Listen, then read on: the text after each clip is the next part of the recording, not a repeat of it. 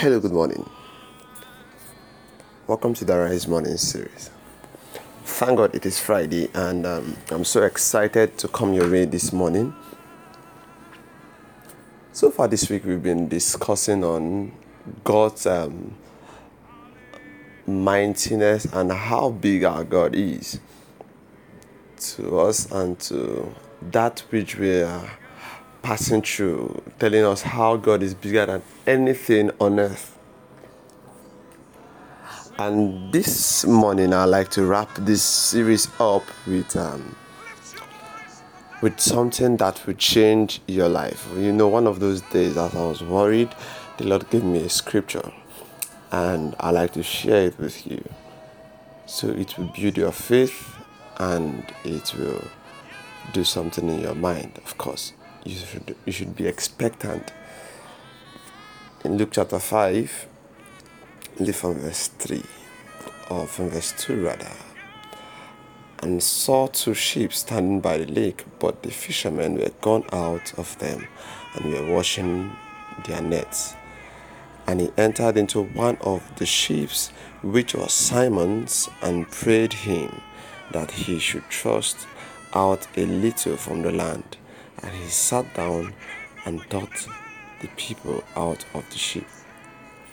Now when he had left speaking, he said unto Simon, Launch out into the deep and let down your nets for a draught.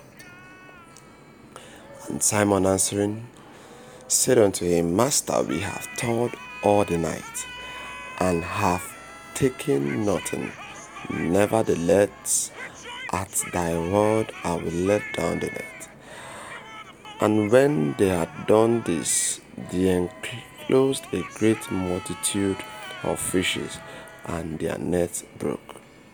And they beckoned unto their partners, which were in the other ship, that they should come and help them. And they came and filled both the ships, so that they began to sink.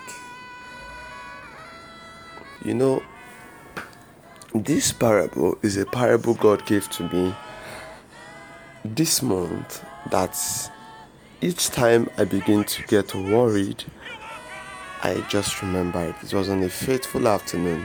The Lord just brought that to my head, and I began to search for that scripture, and I found it in Luke chapter 5. You know, some of us, we are going through a lot, and we have a lot of problems around us. But what is lacking and what we need is just an instruction from Jesus.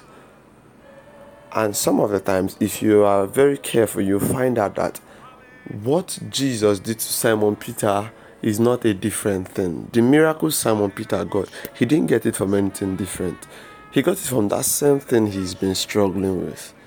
That same river, that same sea he's been trying to catch from.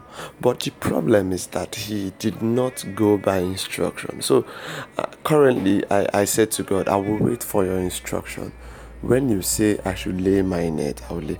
You know, when you lay your net, your case may not be as bad as that of Simon. So you could be making a few catch. But that is not that's not God's plan for you.